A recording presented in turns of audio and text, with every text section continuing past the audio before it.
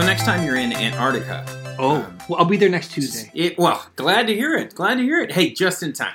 There we go. Before your annual trip to Antarctica, which is the bottom one, not the top one, by the way. I need to adjust my travel plans then. I would aim the boat in the other direction. If you're there and you are looking to geocache, because I'm sure you'll be bored, because the resort scene isn't what it was. Let's say it peaked in the 80s, and really, it's kind of been phoning it in. So, if you're there and you're looking at geocache, there is a geocache there called Oobleck and the Sea of Ice. Really? Yeah. Go on. I want to know more about this. Yes, they call it a stone cold evil cache, meaning it is particularly difficult. Like, who put it there? Well, that is a question. So, the geocache is on top of a frozen, active volcano past a lava lake and hidden under a rock. It's that last one that I think is too far. Like, hidden inside a volcano, okay, I get it, but underneath a rock, really? Yeah. So this Mount Erebus is 12,500 feet high, and you have to go up there and just, I guess, start turning over rocks. Like, if you make it. Like, if you don't, slip into the lava lake, the active lava lake, or die from the cold, or many polar bears reasons to die up there. Are there polar bears on Antarctica? I don't think there are. I think they're... I don't know. Oh, man, I can't remember. I think you're right. I think the stuff that lives is on Antarctica. Yeah.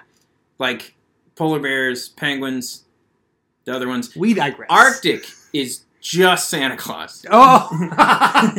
So him and the elves are the only ones that can make it through. And the elves have this thick leathery skin because they need to stand up next to the elements. So they're really terrifying looking. Anyway, that's what I've always thought. So that's fun. But if you're in Antarctica and you happen to go down, now only between December and March. So here you go. Okay. Right in time. I'm right in time. December into March, the temperature shoots up to 26 degrees. And you may be able to find your way up the mountain. How big is the geocache? Like, is it underneath a big rock or a small rock? I don't have any more specifics than that. All the rocks, turn them all over. The search is the fun part.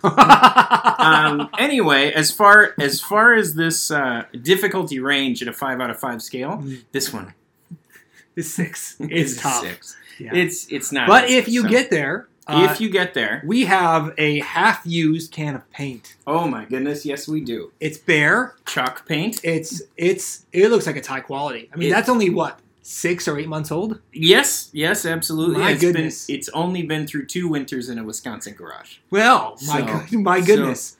It would even survive in Antarctica. Absolutely. You can use it to paint the geocache, because I would just take it home if you found it.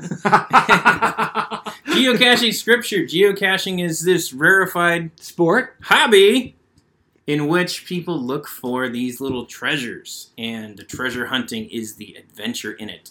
So again, if you've seen one 12,000-foot mountain in Antarctica, you've seen them all. Yeah. And if you need something else to do while you're there... again, well, I might as well look for a geocache. I'm so bored. If I get any bars on my GPS, I'm going to look for this geocache right here. So, geocaching scripture is looking for these little treasures of history, language, culture, historical situation that make the scriptures sort of come alive and put the treasure hunting back in reading scripture and looking at the dimension that's already there. So I'm Josh. I'm Dan. And this is Geocaching Scripture.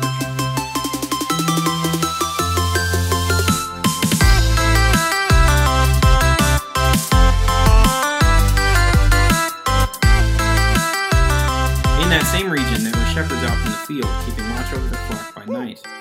And an angel of the Lord appeared to them, and the glory of the Lord shone around them, and they were filled with great fear. And the angel said to them, "Fear not, for behold, I bring you good news of great joy that will be for all the people. For unto you is born this day in the city of David a Savior, who is Christ the Lord. And this will be a sign for you. You will find a baby wrapped in swaddling clothes and lying in a manger." And suddenly there was with the angel a multitude of the heavenly host, praising God and saying, "Glory to God in the highest, and on earth peace among those whom he is pleased. Luke 2, 8 through 14. I gotta say, I just remember singing in the Christmas cantata. Christmas of 1993. Yes. Oh, man, I remember when churches used to use words like cantata. Cantata. Gosh, Yeah. I miss those days. Yeah. Our church wasn't big enough to have a choir, so we just had a cantata. And I sang in the cantata, and I sang, "Glory to God in the highest, Wow. peace on the earth and goodwill to men. Heaven has sent us a Savior." Yes, the tenor part to a 90s knockoff Christmas song. I remember I was in a small boys choir, Mm. and we always would sing this song about the star, pretending we were the wise men, and there was a line that was there's a star in the east and we must follow, and you're supposed to point your finger from here to here, but I always did it opposite. So I was the kid pointing the wrong way, and the conductor hated me. Oh, there's Dan. There's Dan from Remedial Awana again.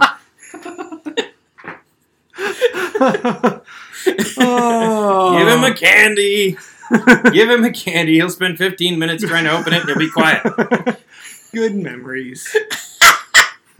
I do love your church memories because you're as far as theology, but then into the spreading into the rest of knowledge, you're one of the smartest people I know. And your stories of church are always were you breathing enough? I was a late bloomer, is kind of how it went. It saw you pointing out to the west and thought, that kid's going to be an academic. So, this is that revelation to the shepherds. Glory to God in the highest. We all, if you have a nativity scene in your house, you have shepherds around it. If the nativity scene is a patchwork like mine, Jesus is very small and the shepherds are gigantic because they're from a different one. So you kind of have to just put it together. Plastic shepherd, Jesus is the size of your thumb, and plastic shepherds are it's the size of your garage. It's interesting. It's interesting. So this is a revelation to the shepherds, and the shepherds in that society at that time were outsiders in some sense. They were considered sort of marginal in society as far as their jobs go. They were in touch with animals. It was gross. It was not the clean pastoral image that we have. They would frequently be dealing with death. They would frequently be dealing with blood, all of which would make them unclean. Yes. It's tough. It was tough for them to, in a walkabout day, just be around people because of the purity issue that they often ran into. Yes, absolutely. So they would have been excluded from a lot of things. They would have been considered outsiders. Philo described them as, he said, they are held to be mean and inglorious. I love, he has a way with words. I guess. Sheesh, mean and inglorious. Come on, Philo. And what's interesting here is these shepherds are the first people that experienced the revelation.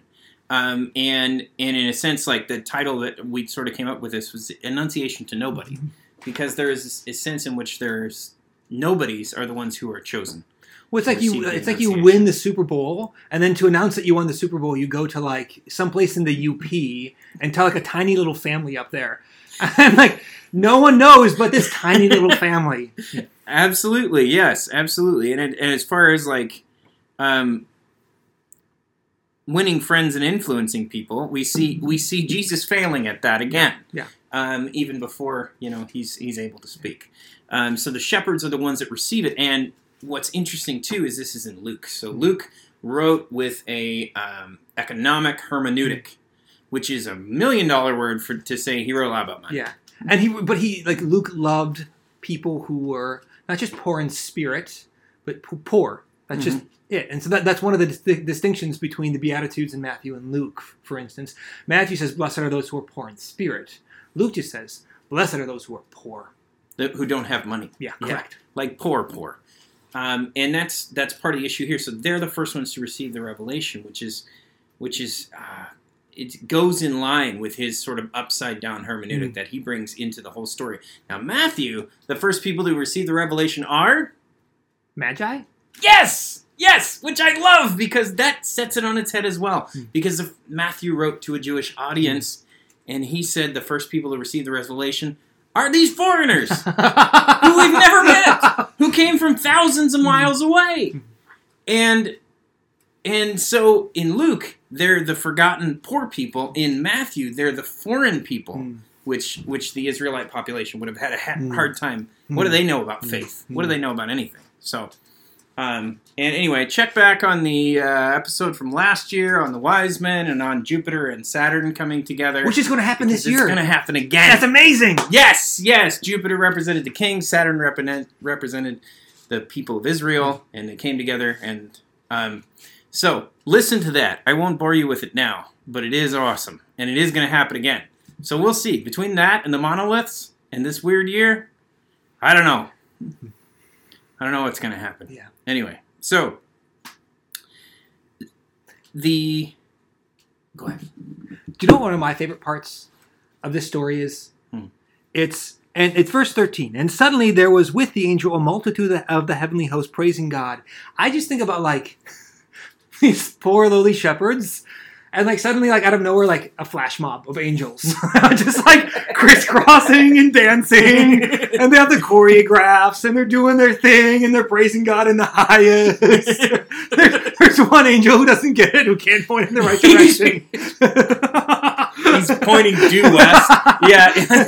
I just imagine like these haggard old shepherds like smoking cigarettes. They don't really like people, and suddenly there's this like overly boisterous, sparkly group of angels just praising God in the high. Yeah. Like great crowds. I know, right? Real fans. These just like what? Rugged loners out in the field. No, they love crowds. So I love that. I mean, and you do have that this isolation being set on its head. Yeah. Where the multitude is here, and fear not, thou who art loved by God and honored by God with this announcement. And these guys are like, huh? What now? And so you have this upside down quality all through the Gospels, and Luke loves to do it, where he has the priest muted. The priest can't speak. Like the priest is done talking, which is hilarious, really. It's almost laughable that he turns it on its head like that. And then the priest's wife is the one who's spontaneously saying theological things. So we're talking about an illiterate, rural woman who had never read a word, who probably had very rudimentary understandings of theology and anything like that, who's the one who does all the blessing. And her husband's like...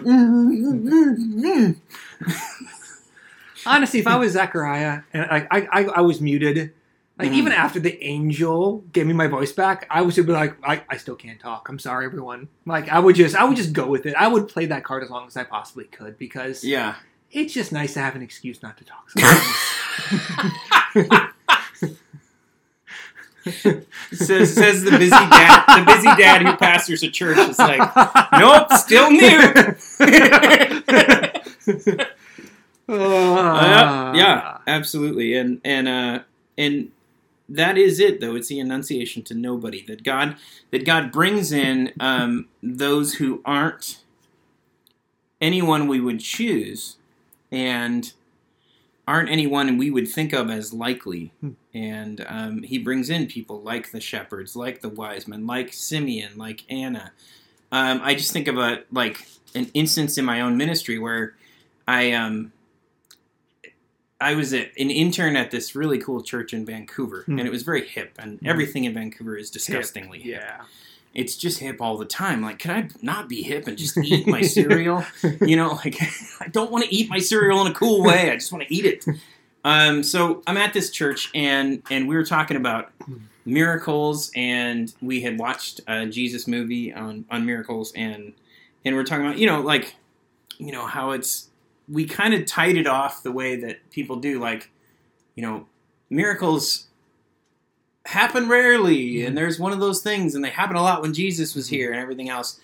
And as we were sort of closing, like with this kind of unsatisfying end to this conversation, I heard this lady in the corner say, "I am getting blank, blank, blank fed up."